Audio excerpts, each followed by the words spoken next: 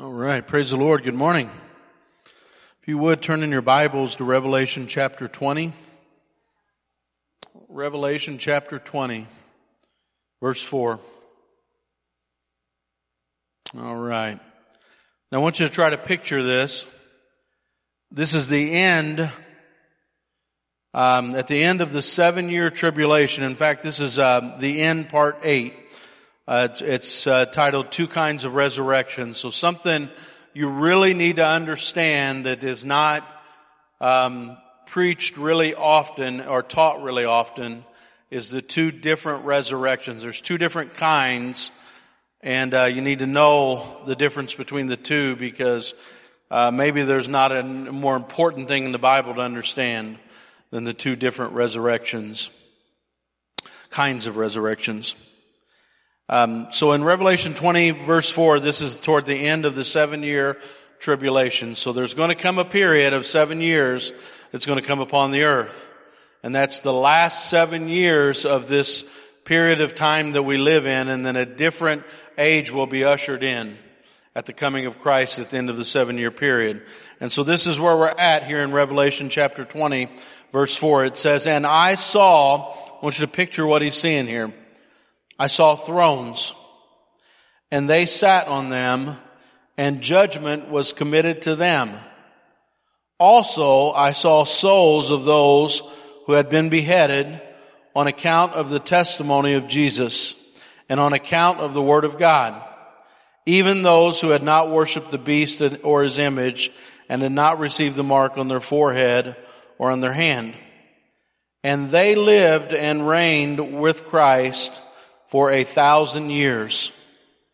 And now the rest, this is a parenthesis, now the rest of the dead did not come to life until the 1,000 years were finished.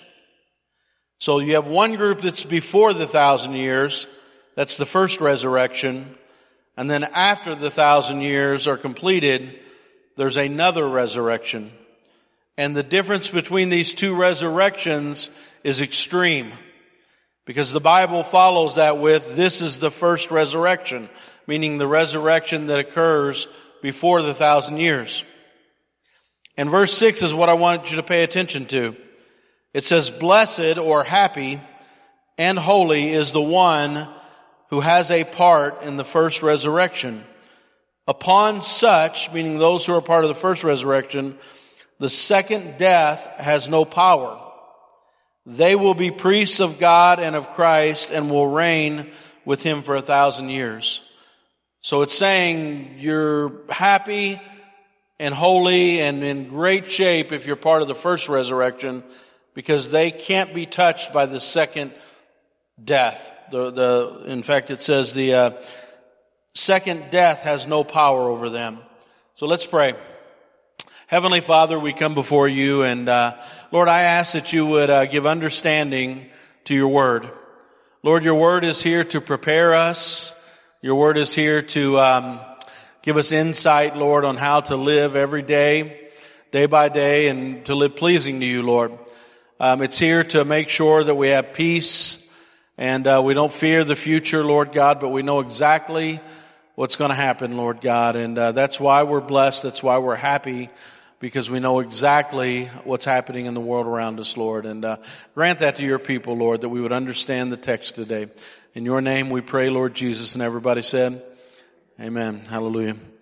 So very important to understand these two resurrections, because the first resurrection, try to get this down. I'm going to oversimplify this teaching because there's a lot of details that I could go into, but it would take me like weeks to do it.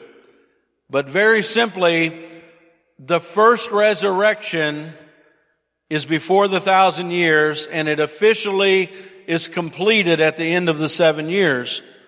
But there are multiple gatherings or harvestings or gleanings of that resurrection. So there's 3 specific times that God is gathering people in that first resurrection. All right, 3 specific that we know of. That's all called the first resurrection. That's believers. All right, that's those who are saved, those who are believers, those who are blessed. then after the 1,000 years, there's another resurrection, but that's the resurrection of the wicked. That's the resurrection of those who are not saved. And so we need to understand that by knowing that, we need to understand we're all eternal creatures. How many know that? There is no dying and ceasing to exist. The Bible is very clear that after 1,000 years, there is a resurrection of the dead, and there's also a resurrection of the living.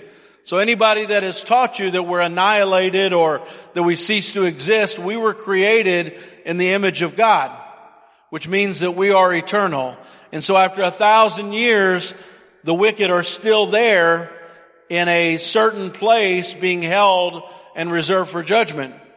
And so they will be resurrected just like the righteous. And so all will be resurrected, but it will be in one or the other. And we need to make sure that we're in that first one, because we do not want to be in the second one.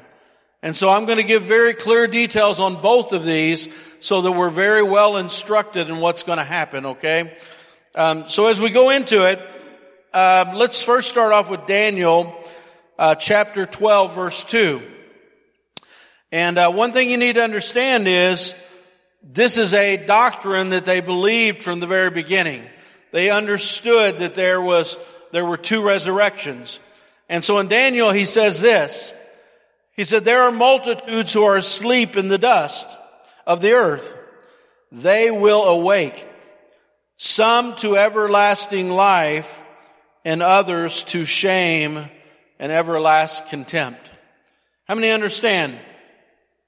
Daniel is referring there, very ancient scripture there. He's referring to those who sleep in the dust, and both are going to be resurrected, okay? Let me give you some old scriptures from some of the, ancient scriptures in the Old Testament. Daniel, one of my favorites, is David. David says,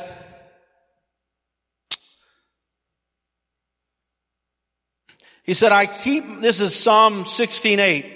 He says, I keep my eyes always on the Lord. How many think that's a good idea? He says, with him at my right hand, my tongue rejoices. My body will rest secure. How many know David is talking about his death? How his life is going to be after death. He says, my body will rest secure because you will not abandon me to the realm of the dead, nor will you let your faithful one see decay. How many know David knows that there is a place he's going after death, and his hope is completely in the fact that the Lord is not going to allow him to decay. God is going to actually bodily resurrect him, and he's going to be with the Lord when his Redeemer finally comes to the earth, who is Jesus Christ. He knew that event was going to happen in the future. Let me go a little further back. Job is one of the oldest books in the Bible, if not the oldest written book in the Bible. He probably lived around the time of Abraham. Listen to what Job says. He said, and this is Job 19:25. He says, I know that my Redeemer lives, and that in the end, now what's our series on? The end, right? In the end, he will stand on the earth. So at the end, where's his Redeemer going to be? Standing on the earth. And he says, after my skin has been destroyed, yet, now listen, his skin has been destroyed in death. Yet, in my flesh, I will see God. So after I die and my flesh is destroyed, in his flesh, God is going to resurrect that body, and he's going to see his God who's on the earth. And he says, I myself will see him. He's clarifying it again to make sure you don't think he misspoke. He says, I myself will see him. With my own eyes, I and not another. How my heart yearns within me. That's Job. Way, way back, Job is talking about the bodily resurrection. And as you move on, you see the teachings of Jesus. And as we look at the teachings of Jesus, he says, In Luke 14:12, Jesus is speaking a parable about those who are invited to the banquet table of the Lord, and he's giving examples of parables. And he says in Luke 14:12, he says, "Then Jesus said to his host, when you give a dinner, do not invite your friends, your brothers, or your sisters, your relatives, or your rich neighbors. If you do, they may invite you back and you will be repaid. But when you give a banquet, invite the poor, the crippled, the lame, and the blind, and you will be blessed. Although they cannot repay you," listen to this, "you will be repaid at the resurrection of the righteous." So do you see he's clarifying the resurrection of the righteous as opposed to the resurrection of the unrighteous? You'll be rewarded at the resurrection of the righteous, right? Then he says in John 5:24, listen to this very carefully, you'll miss it. "Very truly I tell you, whoever hears my word and believes him who sent me has eternal life and will not be judged, but has crossed over from death unto life. Very truly I tell you, a time is coming and has now come when the dead," listen to this, "the dead will hear his voice of the Son of God," hear the voice of the Son of God, "and those who hear his voice will live." He goes on and he says, "For as the Father has life in himself, so he has granted the Son also to have life in himself. And he has given him authority to judge because he is the Son of Man. Do not be amazed at this." Listen very carefully. "Do not be amazed at this. For a time is coming when all who are in their graves," you hear that? All who are in their graves, okay, "will hear his voice and come out. Those who have done what is good will rise to live, and those who have done what is evil will rise to be condemned." Do you hear that? "By myself I can do nothing. I judge only what I hear, and my judgment is just, for I seek not to please myself, but him who has sent me." Do you hear there that Jesus is talking about two different resurrections? One for the condemned and one for those who are righteous. And so we've got to figure out some more details of it. Listen to Paul in 1 Corinthians 15:20. He says, "But if it is preached that Christ has been raised from the dead, how can some of you say there is no resurrection of the dead?" Paul is speaking to people in the church that were trying to teach that Jesus didn't resurrect from the dead. They were trying to say, well, God can't die. That's ridiculous. There's no way that Jesus died. It was some kind of a ghost that died and appeared to be dead and then was resurrected. And Paul said, no, he was actually dead. And he was actually resurrected, and this is very important. He says, if there is no resurrection of the dead, then not even Christ has been raised from the dead. And if Christ has not been raised from the dead, our preaching is useless, and so is your faith. More than that, this is, 1 Corinthians 15:20. It says, more than that, we are then found to be false witnesses about God if he wasn't raised from the dead, right? For we have testified about God that he raised Christ from the dead.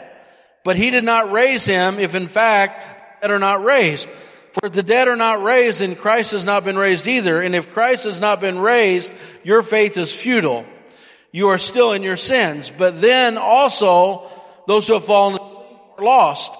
So all those people who are waiting for Christ to die and be raised from the dead, like Job and like David and all these people who have waited for him to be raised from the dead, it says they're lost.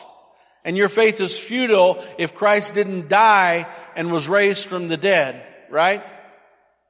And it says, and if Christ, verse 18, then those who have fallen asleep are lost. If only for this life we have hope in Christ, we are of all people most to be pitied. But Christ has indeed been raised from the dead. He is the first fruits of those who are fallen asleep. For since death came through a man, the resurrection of death came also through a man. For as in Adam all die, so in Christ all are made alive. But each in turn also means in order. There's a certain order that God's going to raise everybody, right? It says, Christ the first fruits then, when he comes, those who belong to him, then the end will come. When he hands over the kingdom to God the Father after he has destroyed all dominion, authority, and power. For he must reign until he has put all of his enemies under his feet. The last enemy to be destroyed is death. For he has put everything under his feet.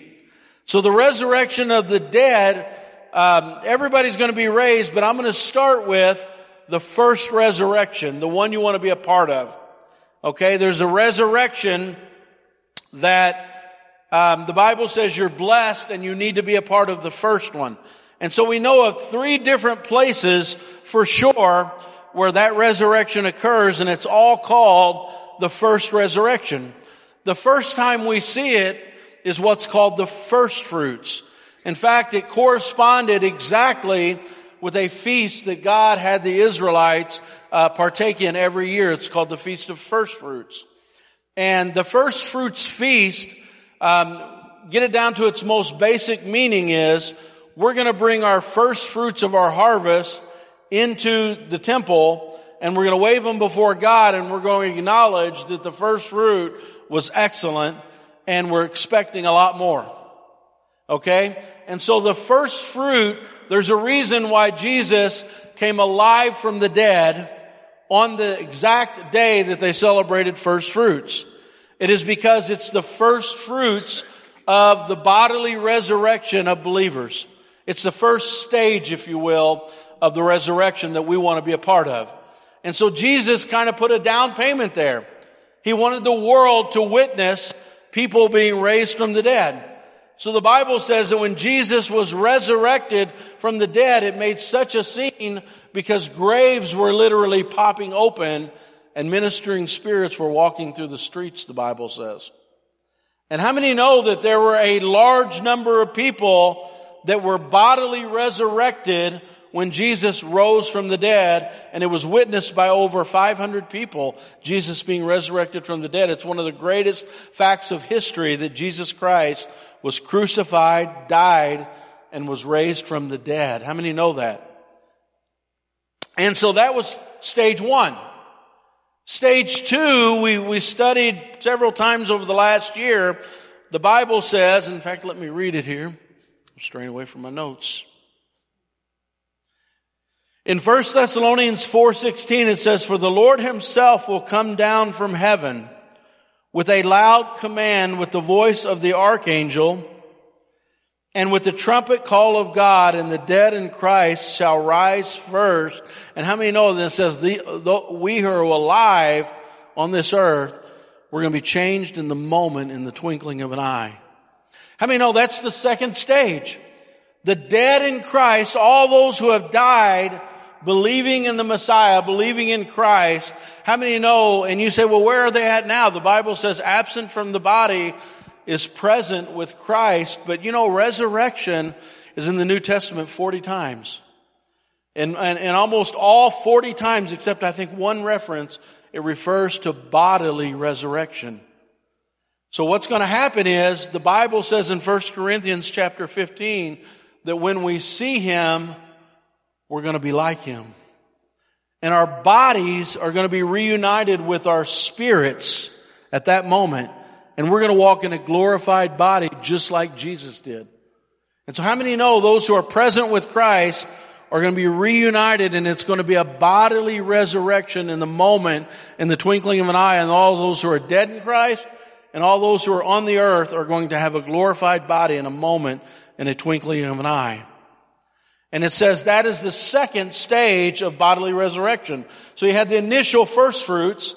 You have the second stage, which is Thessalonians, right before the tribulation starts. And then the third stage is what's called the gleanings, or the last very bits of, if you have a crop, you have the first fruits. And then you do the heavy harvest and you get everything. And then you have what's called the gleanings, where anything you can possibly find that's still good. How many know you're going back and you're finding the last of it? And you're taking everything that's possibly good in that field and you're gleaning it. And so the last gleaning is what we're reading this morning in Revelation chapter 20 verse 4. There are people that come to the Lord during the tribulation, and they're the last of that harvest. And so he's saying, hey, at this moment, now I see all of these tribulation saints, and now they've been resurrected. And they're going to rule and reign with us for 1,000 years. So it includes them with us to rule and reign for 1,000 years. And so there are thrones there, many thrones. In fact, the Bible talks about the 24 elders. He tells the disciples, you're going to rule on thrones and judge the 12 tribes of Israel with me. And so God fulfills all of the mandates for ruling and reigning with Christ. We come with Him to rule and reign. There's a 1,000-year millennial reign. Christ reigns on the earth. And so this is the beginning of that 1,000-year reign. And we're going to go into that in future weeks, what that 1,000-year reign is. But this is the resurrection of the righteous. And so by the end of the 7-year period, how many know everybody that can possibly be saved in the history of this world have been gleaned? By the end of the 7-year period, God has already gathered everything that is going to be fruit of that harvest. And so the Bible says, now we go into the other one. And so in Revelation, as you go down a little bit further, God begins to define what the other one is like. How many want to be a part of that first one? I mean, before I go into the other one, it gets dark on the other one. But you want to be a part of the first resurrection. And what's amazing about the first resurrection is everybody who's gathered in that harvest, just to make it very simple, they all will have to stand before Christ. And it's called the judgment seat of Christ. And you say, oh no, man, I don't want to answer to Christ. But you got to understand, before you go to the judgment seat of Christ, what has happened to you? The tribulation is about to start. There's been a rapture of the church, changed in the moment, in the twinkling of an eye. We've been changed. We've been given a glorified body that 1 Corinthians 15 says is just like Him. It says we see Him eye to eye and we're like Him. Would you rather stand before Christ in your current body with your current actions and your current deeds? Or would you rather stand before the judgment seat of Christ in a glorified body that looks like Christ? When he gives a parable of the wedding banquet and he says you weren't properly dressed, what he's saying is you don't have a glorified body. So the one group is going to stand before him and going to look like Christ. The other group is going to stand before him and they're going to be godless. They'll have no God. They'll have no glorified body. That's the promise of Christ. That's why the resurrection is so important, because we've been promised to be changed. And if you're not changed and you don't have a different garment and you don't have a glorified body, good luck standing before the throne of Christ. But listen to another quote of David, one of my favorites. This is where my hope is at. I love this scripture. Psalm 32, David says, blessed is the one whose transgressions are forgiven, whose sins are covered. Blessed is the one whose sin the Lord does not count against him. I got to stop there. You act like you hear that every day. So blessed or happy is the one whose sin is not counted against him? You mean there is a ability for my sins not to be accounted against me? But let me tell you the alternative of that promise. Unhappy is the person whose sins are counted against them. You don't want to walk in front of the throne of God and have your sins counted against you. Blessed is, let me read again, blessed is the man, the one, whose transgressions are forgiven, whose sins are covered. Blessed is the one who the Lord does not count, whose sin the Lord doesn't account against him, in whose spirit is no deceit. When I kept silent, my bones wasted away, though my groaning all day long. For day and night your hand was heavy upon me. My strength was sapped as in the heat of summer. Though I acknowledged my sin to you and did not cover my iniquity, I will confess my transgression to the Lord, and you will forgive me the guilt of my sin. And so here's the thing. If you trust in Christ, before you go to the judgment seat of Christ, you have a new body. It'll be glorified. Your sins won't be held against you. You'll stand in the judgment seat of Christ is what all believers go to. It is a reward-only judgment. You're rewarded for everything good you did, but your sins aren't held against you. I mean, that's why Christ died, to have that benefit. And there are going to be other people, they will never go to the judgment seat of Christ. The Bema judgment seat of Christ is only for believers, and only at the end of that 7-year period, somewhere in that 7-year period, God is going to resurrect all believers and they'll stand before the reward seat of Christ. Okay, so when does the other one happen? If you go to Revelation just a little bit further down in chapter 20, you go down to verse 14, I believe it is.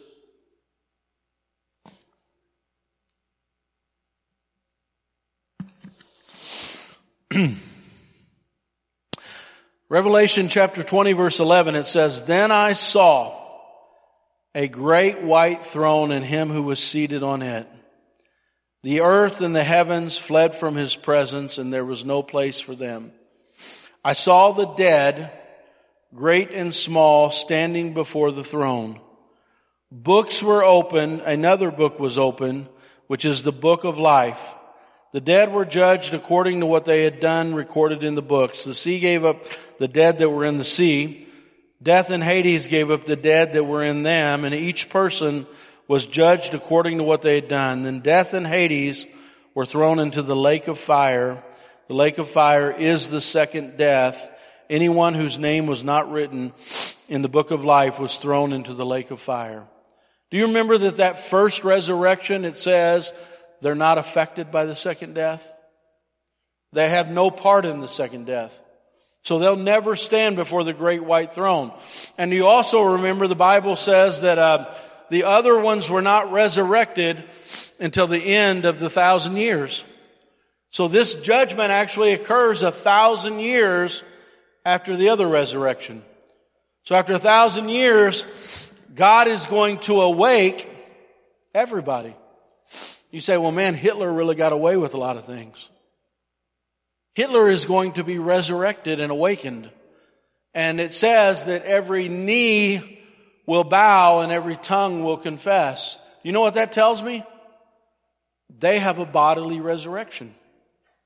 They will literally stand in an unglorified body with all of their sins present, and they'll have to give an answer for everything they did, and they'll fear God so much, everything flees away from His presence. He's so fearful.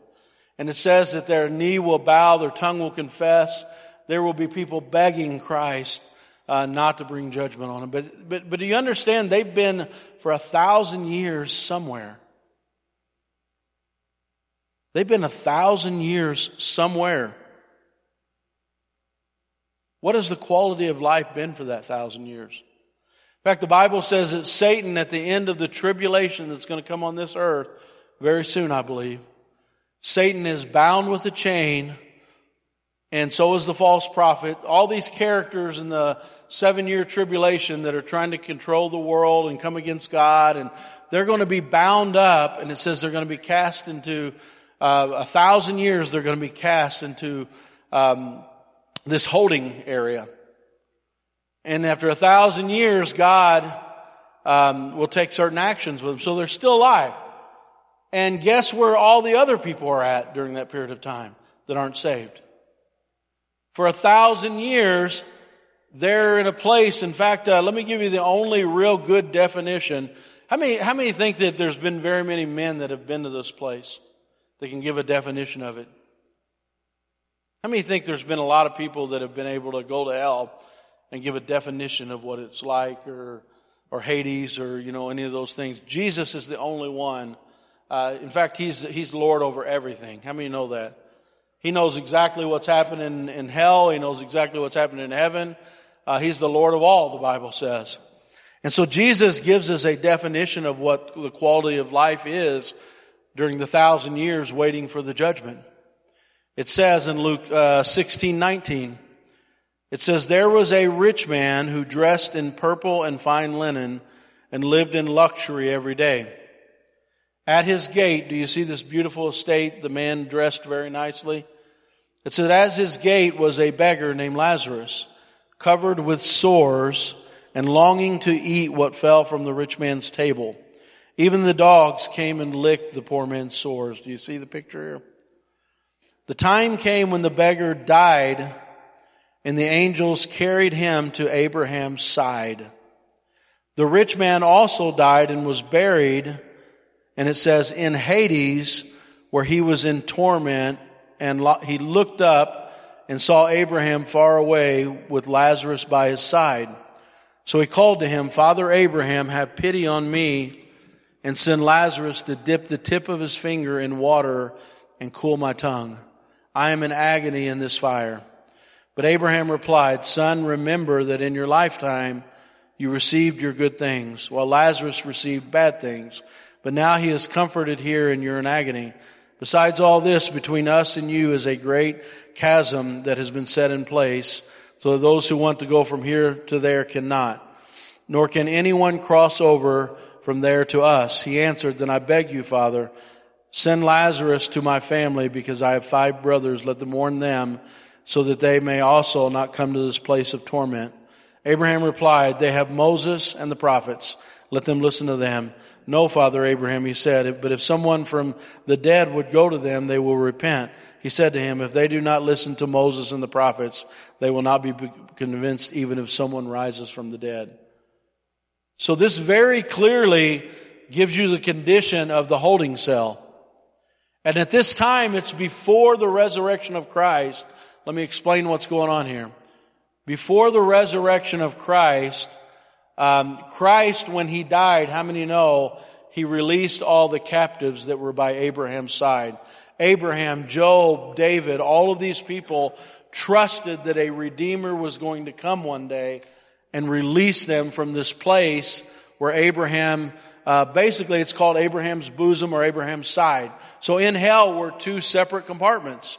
One was called Hades, where the wicked were, and the other was a place of paradise that basically Abraham was at. And everybody there was waiting for Christ to die. And when Christ died, how many know that Christ first, you say, well, he died and went to heaven. How many know that Christ died and descended into hell first? How many know that? Why? Because it's appointed to man to die, and we were all condemned. How many know this from the Bible? We were all condemned to die. We're all sinners. But there was one person who lived, was a man, was fully God, never sinned, and he had to go to hell just like us. Only difference is he's the only one that could get back out. And the Bible says that he went to hell, made a mockery of Satan, and released all of those who were waiting for their Messiah. And so that's why the first fruit is releasing all of those who were waiting and knew that they wouldn't die in hell. And so the Bible says he descended into hell, and when he resurrected, the first fruits came with him. He left captivity captive. Meaning he left the place where they were being held captive, he left them empty. Okay? He emptied out that whole group of people that were believing for a Redeemer. So before Christ, they believed in a Redeemer was going to come. Now our Redeemer has come, we look back and believe in the one who's already came. How many know that? It's a big difference. They were looking forward, we were looking back. Right? And so Christ is giving the condition of what every human being that doesn't trust in Jesus Christ their Lord, the condition they're going to be in for 1,000 years. How many know it's torment? It's 1,000 years of torment. It's 1,000 years away from God. This man is there, and if Jesus is a trustworthy witness, he's saying, that guy is saying, please go back and tell my family about my condition here. What's that tell you about the condition? It means they remember their kids who are still alive. They remember their family members that are still alive. They remember everybody, and they have no chance of changing their future. They have no hope. They're without God, but they remember everything that happened in this world. And they're awaiting 1,000 years to stand before Christ in judgment. Now, what do you think their condition is going to be after 1,000 years and have to stand before Christ? And the Bible says that soul is going to be awakened. They're going to be reunited with their body, and they're going to stand before a great white throne, and the books are going to be open. And that book is going to how would you like to have books that are written about everything you've ever done in your life? And so they're going to open those books up, and they're going to say, you remember what you did? It starts right here. You were in that store, and you wanted that bubble gum. Stole that bubble gum. Then you mistreated this person, then you took advantage of this person, and then you didn't talk very nicely to these people, and how many of you know that everything that we've ever done is going to be held against us because we did not receive free salvation, free forgiveness, free grace? And you say, well, I'm just going to die and I'm going to avoid it. That option is not available. I'm telling you the truth of the Word of God. You're an eternal creature made in the image of God. And if you don't receive Christ free, He gave everything, the God of heaven, to make sure you are forgiven. And it's the ultimate sin in the world to say, I reject you, God. And this holding place is going to be full of all those people who rejected God. And for 1,000 years, they're going to be more and more and more bitter, more and more vile. They're all going to stand before God. They're going to have no glorified body. They're going to have no forgiveness of sins. They're going to have no God. They're going to be godless. That's what godless means. There's only the godly and only the godless. There's no other kinds of people. You either have God or you don't. You've either received Him or rejected Him. There's no fence you can ride on in the middle. There's no warm. There's hot. There's cold. And for 1,000 years, then they're going to be awakened. He says, I'm going to wake them out of the sea. Somebody says, well, somebody died at sea and they were lost forever. They weren't lost forever. The Bible says they're going to come out of the sea. They're going to come out of the ground. Daniel said those who are in the ground are going to awake. Some to everlasting contempt, some to everlasting life. How many know this is going to happen? It's the truth of the Bible. And we have to be ready to be in the first resurrection. We have to be ready because this is dreadful. Like I said, every wicked person is going to rise. The books will be open. And He's going to say, here's all the things you did. And then He's going to open another book. It was made in the foundation of the world. And it's called the Lamb's Book of Life because in the very beginning, God had a plan. And that plan was Christ. Christ is the predestined one.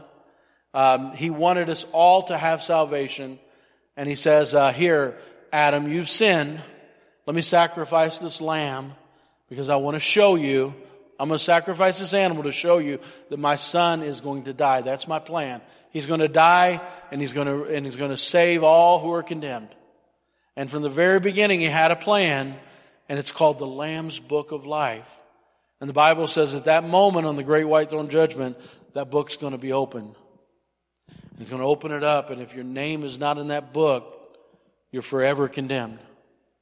And so now Hades, where you've been at for 1,000 years, and you've been tormented for 1,000 years, it says death and hell are now going to be thrown into a bottomless pit. We don't even know where this thing's at.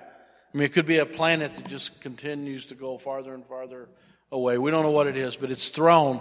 Death and hell is cast into this bottomless pit. And at that point, everybody finally got what they wanted. And what did they want? We want life without God. I don't want God. I reject God. I don't want His help. I don't want His plan. I don't want any of these things. And God says, okay. How many know that's the worst thing that God can say? Okay. And so there's going to come a day you say, well, what's God going to do about it? I'll shake my fist at Him. I'll cuss at Him. I'll do this. I'll do that. And God's going to say, okay. You're going to live a life without love because God is love. You're going to live a life without hope because God is hope. How many know there's going to come a day that God's just going to say you finally get what you want? But you're eternal. You can't die. Do you know by the end of Revelation, they're even saying we want to die, but we can't. You know, and Jesus, if Jesus didn't preach it so strong, I mean, Jesus, nobody preached about hell more than Jesus because he'd been there. You know, he knew what it was like. He's the only one that could give details. And he's saying there's weeping, there's gnashing of teeth. The fire will never go out. He says it'll never stop burning. It'll never stop being torment. And so this morning, there's not a more important message. It's, are you a part of the first resurrection, or will you be a part of the second resurrection? And so in the book of Revelation, we have a choice. God said that I place before you death and life.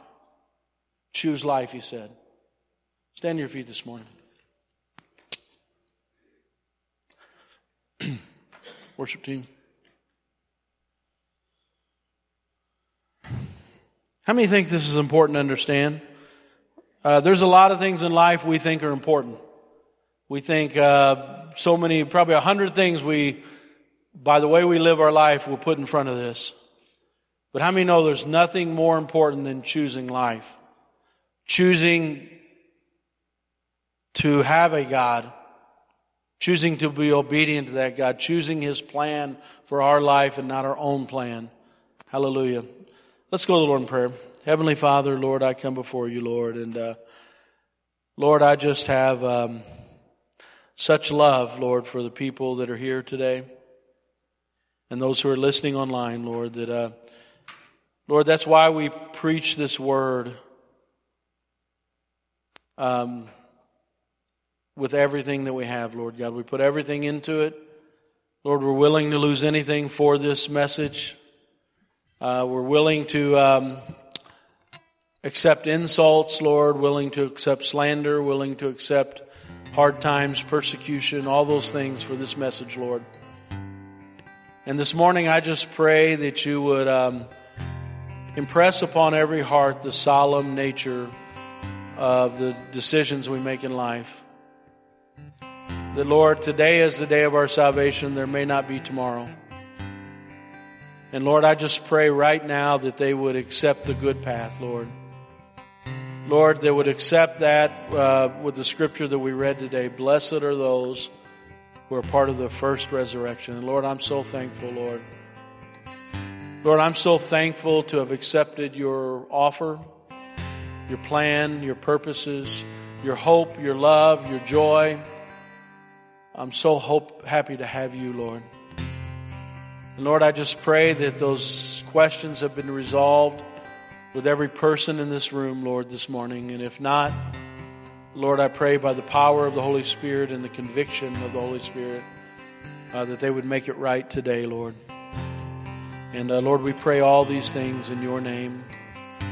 Everybody said, amen. Church, I want to leave the altars open. I'm available after the service. I'm available for a phone call during the week. But if you're not right with the Lord, get it right. It's simple. It's not easy, but it's simple. It's so simple, a fool need not make a mistake. We can all be right with the Lord. We can all live for the Lord, and we can all be looking forward to eternity. There's nothing greater than that first day in the presence of the Lord. How many know the best day here is not close to the first day there? How many know that? And it'll only get better and better every day in eternity with the Lord. Hallelujah. All right, we're going to sing a worship song, and if you need prayer for anything this morning, we're up here for you. Altars are open, always open, and I'm always available to talk. Some of you might want to confidentially talk about it, and I'm always available for that. Very excited for that. All right, praise the Lord.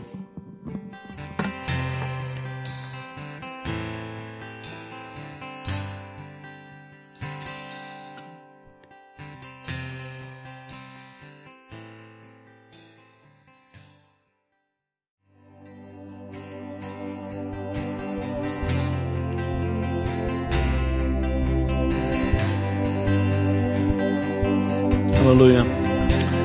So just let me recap really quickly just to be as clear on the teaching as I can.